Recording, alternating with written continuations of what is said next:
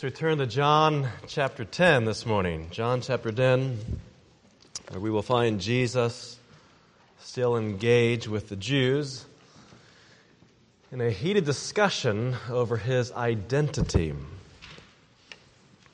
John chapter 10.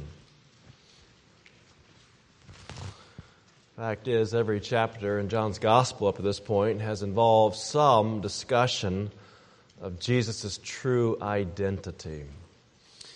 In John 1, Jesus called Philip, who in turn found Nathanael, and told him, "We have found him of whom Moses and the prophets wrote."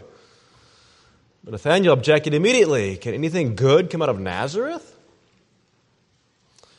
In John 2, Jesus cleansed the temple and provoked an enormous discussion about his identity with the Jerusalem authorities.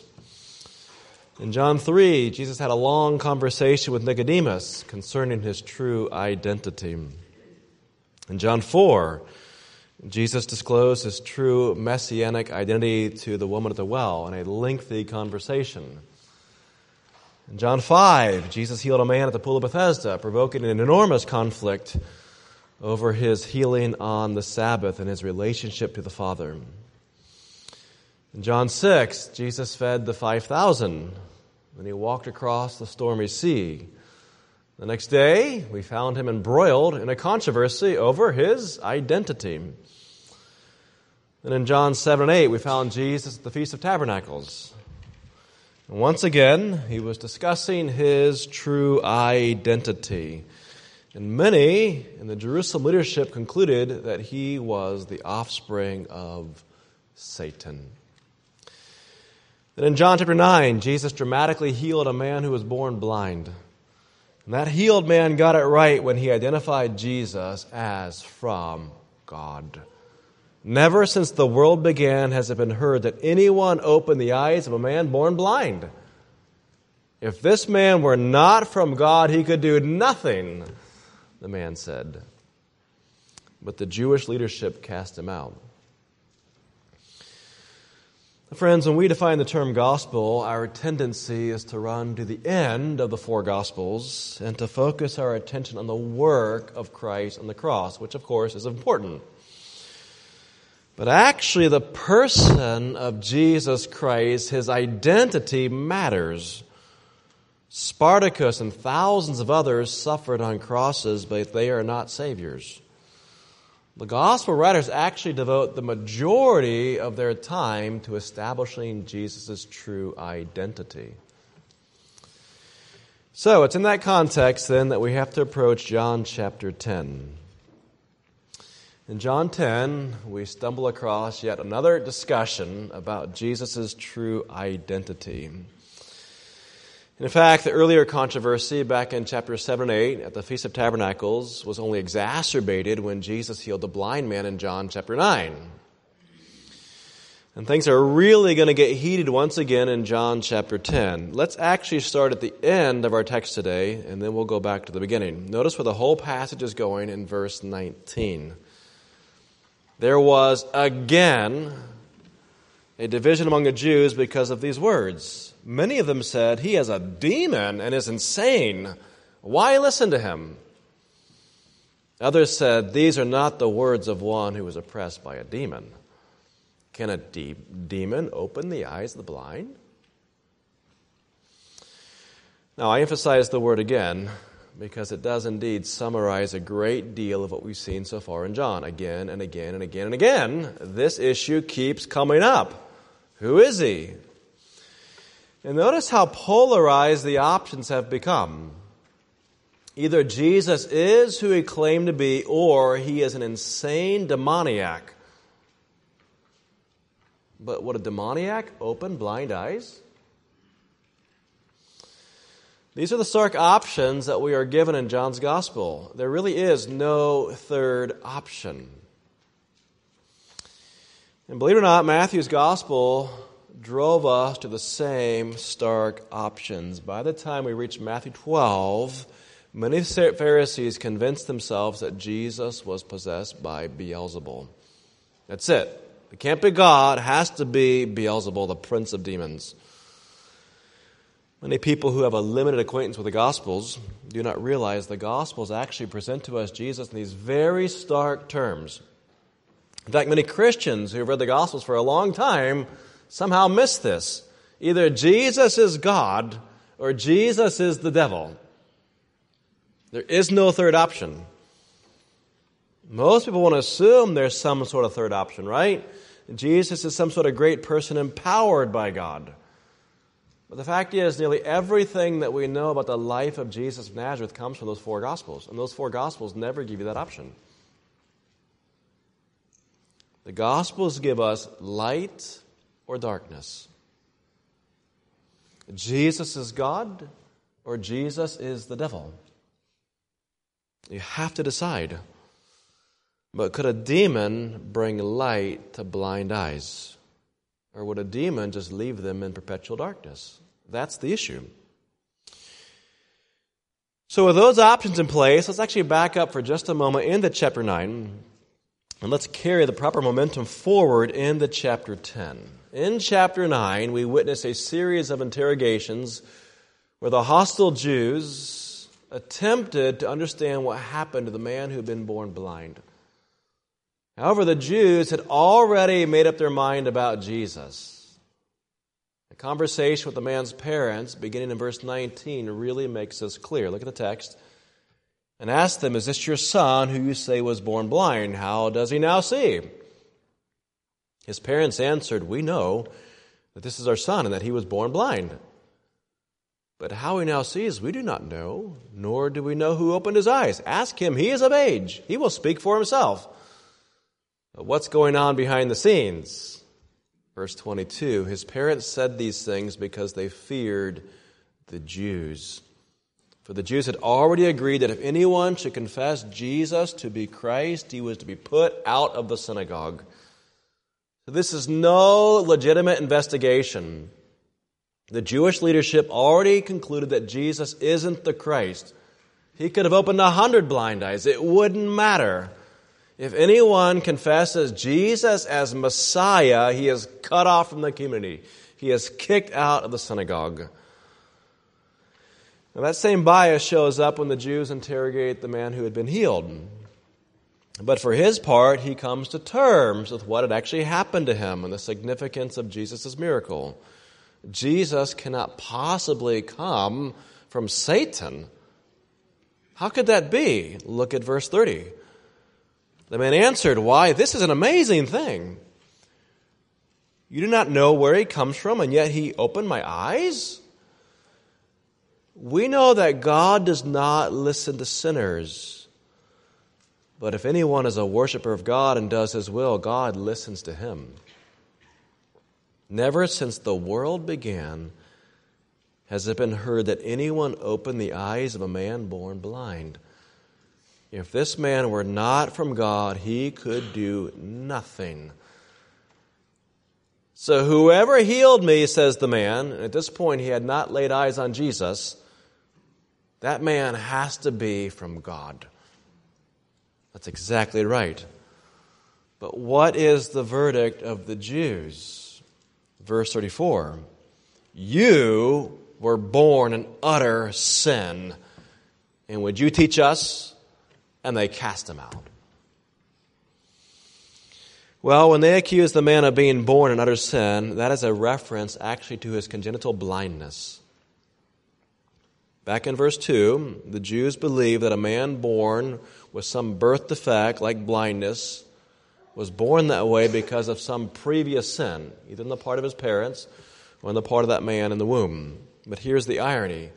To make a reference to his being born in utter sin is to admit that the man was actually born blind. That's what they're saying. You were born in utter sin, you were born blind, so they're having to admit the very thing they're trying to disprove, that a miracle actually happened. And they're too blind to see their own folly, and they cast him out. All right? Now, that miracle account then pressurizes the next scene when we come to chapter 10, and Jesus is not about to back down. Jesus, in fact, is going to press on with two metaphors, two illustrations, that of a shepherd and that of a door, to establish his own identity. And not only that, but to identify the Jerusalem leadership as thieves and robbers. This is really getting heated. So chapter 10, verse 1. Truly, truly, I say to you, he who does not enter the sheepfold by the door, but climbs in by another way, that man is a thief and a robber. But he who enters by the door is the shepherd of the sheep. To him the gatekeeper opens. The sheep hear his voice, and he calls his own sheep by name and leads them out. When he has brought out all his own, he goes before them, and the sheep follow him, and they know his voice. A stranger they will not follow, but they will flee from him, for they do not know the voice of strangers. This figure of speech Jesus used with them, but they did not understand what he was saying to them. Verse 7. So Jesus again said to them, truly, truly, I say to you, I am the door of the sheep. All who came before me are thieves and robbers, but the sheep did not listen to them. I am the door. If anyone enters by me, he will be saved, and will go in and out and find pasture. The thief comes only to steal and kill and destroy. I came that they may have life and have it abundantly. I am the good shepherd. The good shepherd lays down his life for the sheep. He who is a hired hand and not a shepherd, who does not own the sheep, sees the wolf coming and leaves the sheep and flees. And the wolf snatches them and scatters them. He flees because he is a hired hand and cares nothing for the sheep. I am the good shepherd. I know my own, and my own know me. Just as the Father knows me, and I know the Father, and I lay down my life for the sheep. And I have other sheep that are not of this fold. I must bring them also, and they will listen to my voice. So there will be one flock, one shepherd. For this reason the Father loves me, because I lay down my life that I may take it up again. No one takes it from me, but I lay it down of my own accord. I have authority to lay it down, and I have authority to take it up again. This charge I have received from my Father. Well, did you pick up on the two metaphors that Jesus uses? In English, we are taught not to mix our metaphors. But in this case, Jesus identifies himself first as the shepherd, and then secondly as the door, and then he switches back again to the shepherd. And the first metaphor certainly, and likely both metaphors, are lost on the Jews. Verse 6 makes this clear. This figure of speech Jesus used with them, but they did not understand what he was saying to them. Well, let's investigate these two illustrations. In many instances, Jewish families kept their livestock penned up in courtyards attached to their homes, particularly if they had larger homes. But in other cases, multiple families would share a large independent enclosure, where several flocks were herded together into a single pen. And it's this latter that is the sort of enclosure that Jesus speaks of in verses 1 through 6. He's going to change when we get to verse 7, but it's that latter type that he's speaking of here. That community, multiple family enclosure where lots of people come and bring their sheep. These pens were often built of stone, and they were built in such a way that they had a single gate, a single entry, and all the sheep would come funneling in to that single entry. And collectively, those families would hire an under-shepherd or a watchman. In verse 3, he is called the gatekeeper. And that gatekeeper was a trusted individual whose job it was to fend off thieves and robbers who might come in and steal away the sheep. That gatekeeper would situate himself strategically right there in the gate where he could guard the livestock of his various employers. The thief, verse 1, would have to scale the wall, jump down to the pen, and then try to hoist a lamb up over the wall to try to get him out. It was a difficult thing to do. Now, the true shepherd of the sheep doesn't approach the sheepfold that way. The true shepherd of the sheep can walk right up to the entrance. He can walk right up to the gatekeeper. He comes to the gatekeeper, verse 3, and that gatekeeper recognizes the true shepherd, and he opens the gate. He says, "Come on in." The shepherd then, verse 3, calls out his own flock from that larger flock gathered in the pen. Now, inside these enclosures, not all those sheep belong to the same shepherd. But amazingly, those whom he calls by name trot off and follow him. The sheep actually know the voice of the shepherd, and the shepherd knows their names. The sheep will not follow a strange shepherd. They will only follow the shepherd they know. And of course, this metaphor emphasizes the voice of the true shepherd. This is a beautiful image of God's delicate call of his own people to salvation. Jesus comes to the sheep pen of Judaism, found there in Jerusalem, and he just calls out his messianic flock. Even the blind sheep, John 9, even the blind sheep hear his voice, and they come running. They come running back from the pool of Siloam to find the true shepherd. Now, friends, this metaphor is not just a beautiful image of a shepherd and a sheep. It's much more than that. Would you turn to Ezekiel chapter 34? This metaphor is also a stab at the heart of Judaism with its false shepherds. Jesus is saying, you religious leaders are thieves and robbers. Jesus knew the Old Testament very well. And he knew that the prophets of old frequently railed against the false shepherds of Israel. And would you look at what Ezekiel claims in chapter 34? The word of the Lord came to me, chapter 34, verse 1, verse 2. Son of man, prophesy against the shepherds of Israel. Prophesy and say to them, even to the shepherds, thus says the Lord God, ah, shepherds of Israel, who have been feeding yourselves, should not shepherds feed the sheep? You eat the fat and clothe yourself with the wool. You slaughter the fat ones, but you do not feed the sheep. The weak you have not strengthened, the sick you have not healed. The injured you have not bound up, the strayed you have not brought back. The lost you have not sought, and with force and harshness you have ruled them. So they were scattered because there was no shepherd, and they became food for all the wild beasts. My sheep were scattered. They wandered over all the mountains and over every high hill. My sheep were scattered over all the face of the earth, with none to search or seek for them. What a scathing indictment of the religious leaders of Ezekiel's day. They refused to care for the sheep. And friends, this is precisely the situation that Jesus runs into in Jerusalem. If you had a blind sheep miraculously cured, would you just cast him out of the pen to be devoured by the wolves? But the shepherds just cast the blind man out of the synagogue.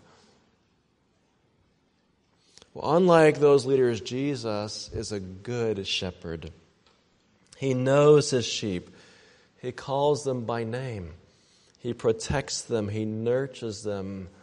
And they follow him. And they will not be misled by the voice of a stranger. They hear the voice of the true shepherd. Do you recall how eagerly the blind man embraced the voice of Jesus, having never seen him? It was really remarkable. He'd never seen him, and he embraced the voice. But recall from chapter 8, on 3 occasions, Jesus chastised the Jews for their inability to receive his word. Like, you can't hear me. But the blind man heard. So with that in place, let's turn to John chapter 10 once again. And just remember the words of verse 6. They did not understand what he was saying to them. The whole illustration is lost on the Jewish leaders. And that brings us then to the second illustration that Jesus uses, beginning with verse 7.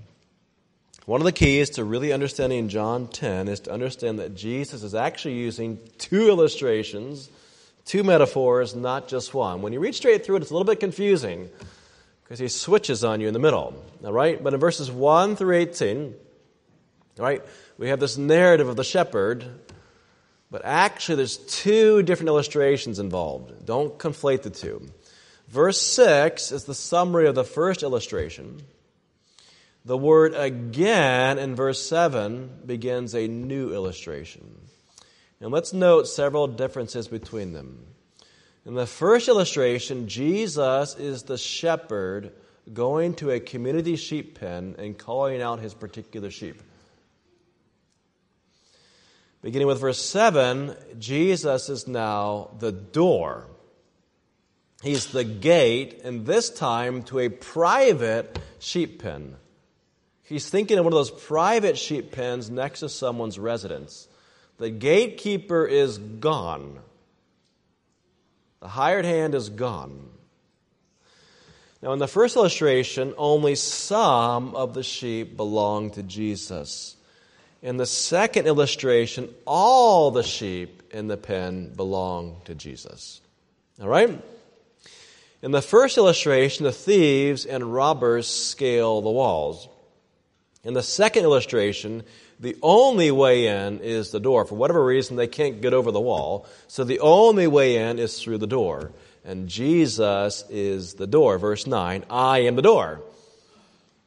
If anyone enters by me, he will be saved and will go in and out and find pasture. All right? So when you see the differences, it's like, oh, he's got two illustrations going on here. You read them all as one, it gets a little bit confusing. All right? But read them as two illustrations, and it begins to make a whole lot more sense. And when you put it all together, Jesus' emphasis in the second illustration is on the one means of salvation through himself. Right? You have to come through him as a contrast to all the thieves and the robbers, the false teachers who preceded him. He is the one way in. Now, the fact is, Israel was just rife with false teachers, false Christs, and cunning politicians who promised salvation but actually destroyed the flock. Jewish theologian and historian Hillel Silver writes in the first century the following words. Listen to this. The first century, however, especially the generation before the destruction of the temple, that's Jesus' generation, witnessed a remarkable outburst of messianic emotionalism. This is to be attributed to the prevalent belief induced by the popular chronology of that day that the age was on the threshold of the millennium. So all these messiahs are coming in the first century. Heinrich Schreckenberg, who's a Jewish historian and a scholar, gives us a list of would-be messiahs in the pre-AD 70 period. Listen to these names.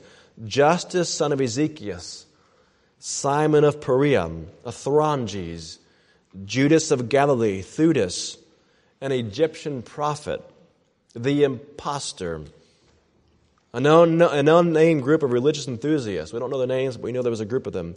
Menahem, the son of Judas of Galilee, Simon Bar Giora, John of Gishgala, the Samaritan Messiah, and Jonathan the Weaver. And I'm omitting others. These were all messiahs who were active in the first century. Lots and lots of them.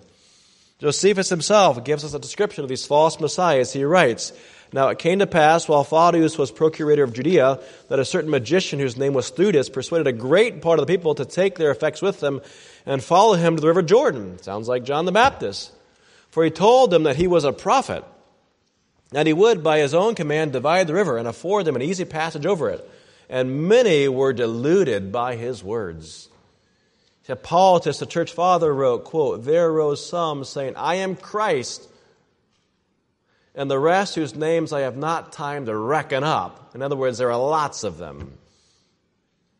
Israel, my friends, was just full of false messiahs in the first century. Lots and lots of messiahs coming along and leading people to destruction. And the truth is, Israel isn't alone. The whole history of the world is full of its pharaohs, its Napoleons, its Stalins, Hitlers, Maos, Husseins, Putins, who come as saviors and invariably trample humanity, causing enormous harm and loss of life. It's the history of the world. Well, the contrast between Jesus and such evil rulers is spelled out in verse 10. The thief comes only to steal and to kill and destroy. I came that they may have life and have it abundantly. I've emphasized previously that unlike every other world ruler who comes to rule and then die, Jesus came to die and then rule. That's what made him so different. At his resurrection, the meek and mild Jesus, having been led like a lamb to the executioner, suddenly claimed to have all authority over heaven and earth. He rules with a rod of iron, that is true, but all who bow to that iron scepter find eternal life. And he leads them, as Psalm 23 tells us, to green pastures, to verdant valleys and the springs of living water. The main point of Jesus' second illustration is that he is the door, the one way, and also the true shepherd, as opposed to all the false shepherds who came before him and those who are still coming up to the present hour. Now, again, it may be a little bit confusing, but halfway through the second illustration, Jesus switches metaphors. Right? He's the door, that's true. He's the one way in.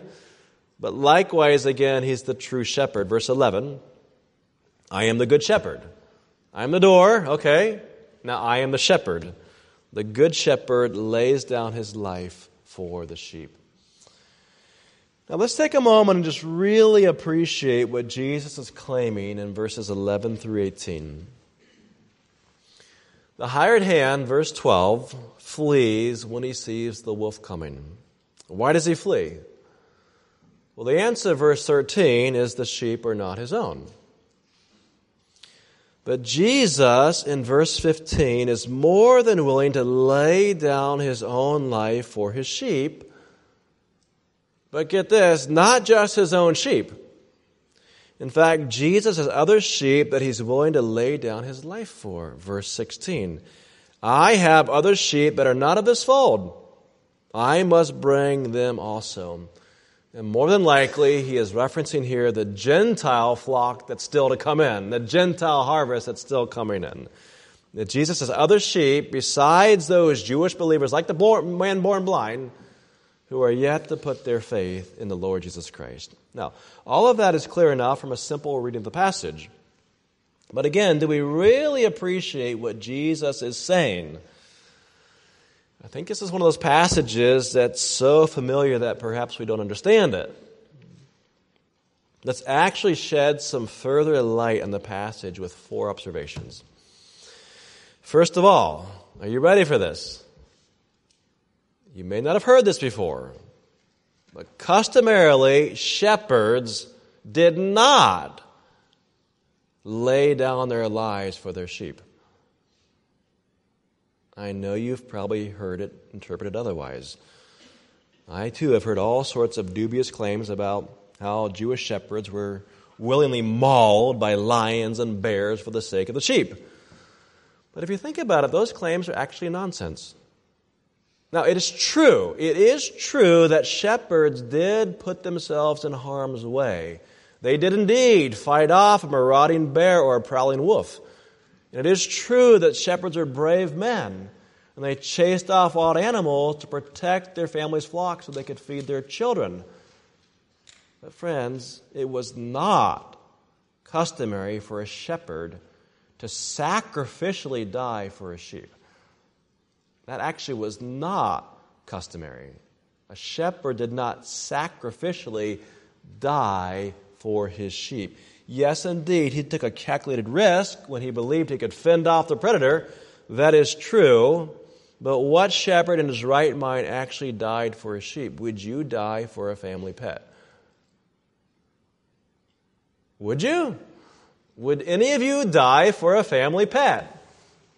I wouldn't. I have a cat. Of course I wouldn't, right?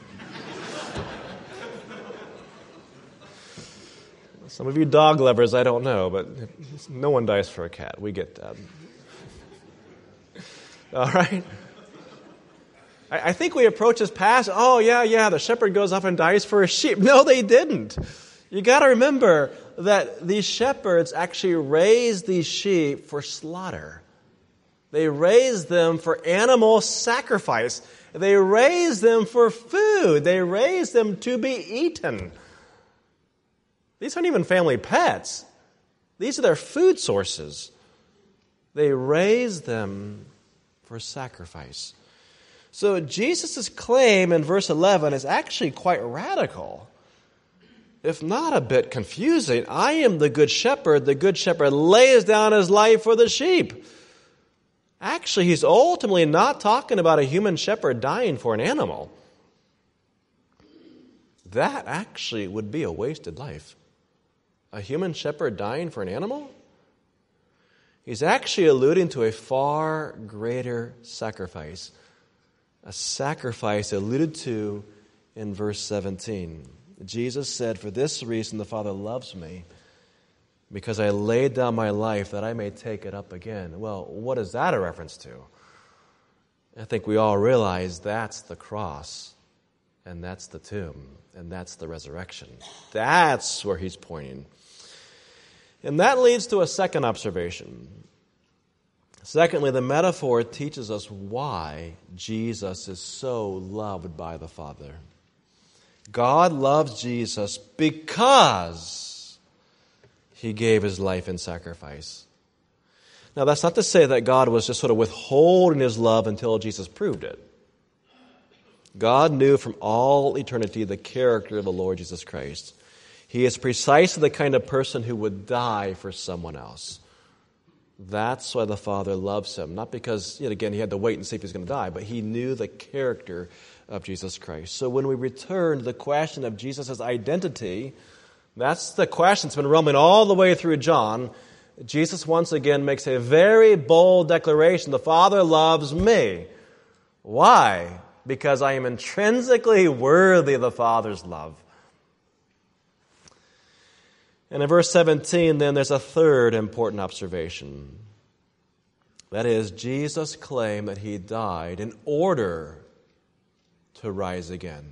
Look at the text. I laid down my life that I may take it up again. The Father loves Jesus because he knows that he can die and take his life up again. In other words, the resurrection to come is not merely an afterthought. The resurrection was not a surprising turn of events in the plan of God. God loved his Son, whom he sent into the world on a mission of death and resurrection. And God had every confidence that Jesus would succeed because he understood Jesus' true identity. Jesus, as God, was not about to stay dead. If you think about God on the Sabbath following Jesus' crucifixion, he's not nervously just wringing his hands wondering if the resurrection is going to work out on Easter morning. That's not what happened. God understood that Jesus could lay down his life and take it up again. This is a dramatic assertion of Jesus' true identity. And that leads to a fourth observation, and that is that Jesus' death was a voluntary death. Now, let's be very precise. I don't mean that he offered to have his life taken from him. What I mean is he offered his life. You hear the difference?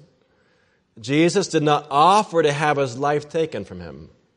He offered his life. No one actually could take the life of Jesus. He had to lay it down. Look at verses 17 and 18 very carefully. For this reason the Father loves me. Why? Because I laid down my life that I may take it up again. Clarification. No one takes it from me. But I lay it down of my own accord. I have authority to lay it down, and I have authority to take it up again. This charge I have received from my Father. Jesus is speaking with great deliberation and clarity. As the Son of the Father, He is God. He is the source of all life. Jesus is life itself. And there is no way that mere mortals could actually rob God of His life. That's not possible. You cannot rob God of His life. Life is more fundamental than death. And that's because the living God is the fundamental essence of all reality. No one can overcome God's life. Well, that being true, if Jesus is going to die to lay down His life for the sheep, it must be voluntary. He must lay down His life. And so He says, I lay down my life. What does that mean? Jesus says, no one takes it from me. No one took His life away. No one could actually deprive Jesus of His own life. And friends, we are all very familiar with the authority that Jesus had to resurrect, right? He has authority to resurrect from the grave, but Jesus equally insists, I have authority to die. I have authority to lay down my life. Divine authority was at work in both cases. Jesus commanded the very moment of His death on behalf of His sheep. And if you recall, I have brought this out in previous sermons, but I want to emphasize it again. When Jesus died, Matthew's gospel twice points to the volume of His voice. When Jesus cried out, Eli, Eli, lema sabachthani, my God, why have you forsaken me? His voice was loud. That's crucial. It was loud, and this was only the 9th hour, the hour that Jesus died. He died in a relatively short amount of time compared to most crucifixion victims. Matthew tells us that He died with a loud voice, and He deliberately yielded up His spirit. Well, from what we know, crucifixion victims died of exhaustion, coupled with asphyxiation.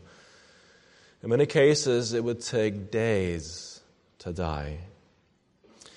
Hanging from arms suspended by nails put increasing pressure on one's lungs to the point that it became increasingly difficult to breathe. Toward the end, the victim would have to try to heave himself upward against the pierced hands and the pierced heels to try to get some air into his lungs. As that body wore away on the cross, less and less oxygen would actually be taken into the lungs, to the point that the crucifixion victim suffocated in a sea of oxygen. He simply had no energy left to breathe. Like he was worn down and worn down and worn down and worn down, and that last drop of energy drained away, and he could no longer breathe. It was an excruciating way to die. And those who witnessed crucifixions heard their voice just slip away long before they expired. When the victim ultimately crossed that ragged border between life and death was always a mystery. Crucifixion victims always died in silence. With no air in their lungs, they would not cry out with a loud voice. That was actually impossible. But that's what Jesus did. Twice. And He died within 6 hours. And that's because Jesus, unlike every other crucifixion victim, laid down His own life voluntarily. Look at the text. I laid down my life that I may take it up again. No one takes it from me. I lay it down of my own accord. I have authority to lay it down. He has authority to take it up. We get that. I have authority to lay down my life. Jesus commanded the very moment of His death. I have authority to lay it down, and I have authority to take it up again. This is highly, highly unusual. And this is what makes Him a wonderful shepherd. He voluntarily laid down His life sacrificially for the sheep.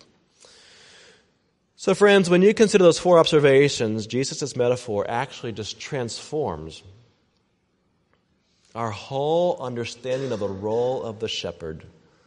It focuses our attention on his true identity. That issue just keeps coming up and coming up and coming up and coming up, again and again and again. And I can't help but believe that there may be people here that have sat in these pews from the beginning of John's Gospel. And this issue of Christ's identity just keeps coming up again and again and again. And you're forced to see it again and again and again. And I just want to ask you whether there is a third option. The Gospels do not give you a third option. Either Jesus is who he claimed to be, or he is Beelzebub. That's it. Friends, Jesus is no ordinary shepherd who occasionally places himself in harm's way, assuming that he can ward off the angry animal. Jesus voluntarily sacrifices his life for the sheep. And this is why the Father loves him. This is what sets Jesus apart from all the false shepherds. God loves that one. God loves Jesus. And this is why Jesus' identity is fundamentally different from every other Christ. If you think about all those questions about Jesus' identity that just keep punctuating John's narrative from the first chapter, that they're finally beginning to coalesce around Jesus' true identity as the messianic shepherd who has come to die and to resurrect his own sheep. So can I ask you this? If Jesus Christ is truly worthy of God the Father's love, the Father who is the most infinitely loving being in all the universe, if Jesus is worthy of his love, don't you suppose he is equally worthy of our love? We are the ones, after all, for whom he laid down his life and took it up again. This is true of both believers and unbelievers alike, friends.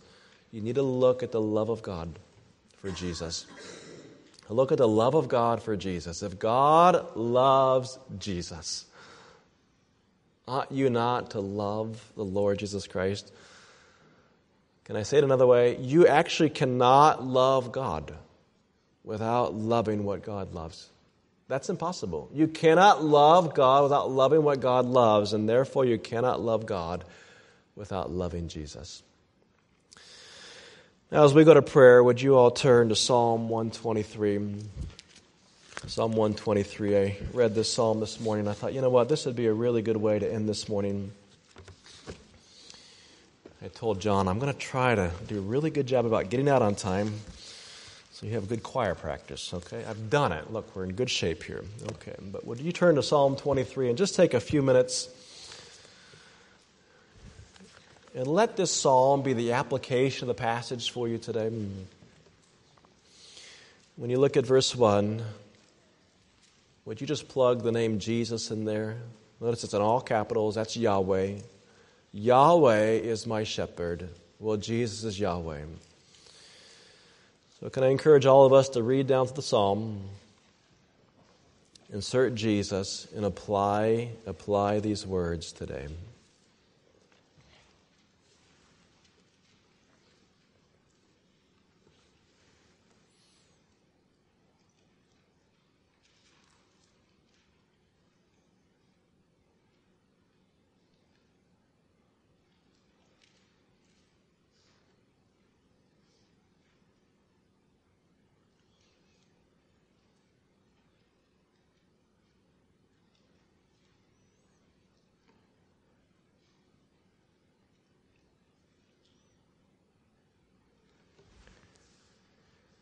Jesus is my shepherd, I shall not want.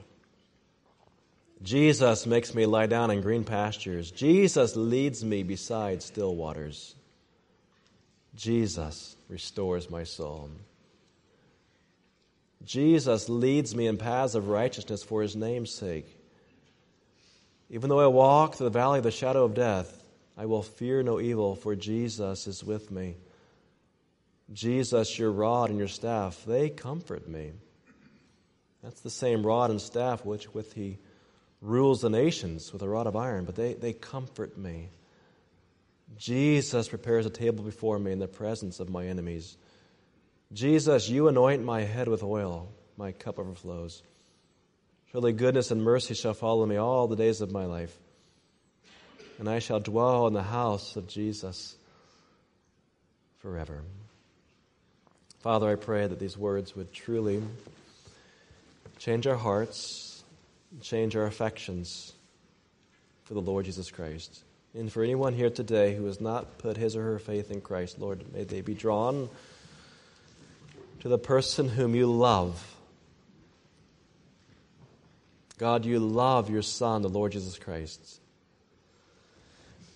And I just want to pray specifically, Lord, for people this morning in this room who as of yet do not love the Lord Jesus Christ, that you would give them the faith and the regeneration that they need in their hearts to truly love the Lord Jesus Christ. He is worthy of all love. We pray it for Christ's sake. Amen.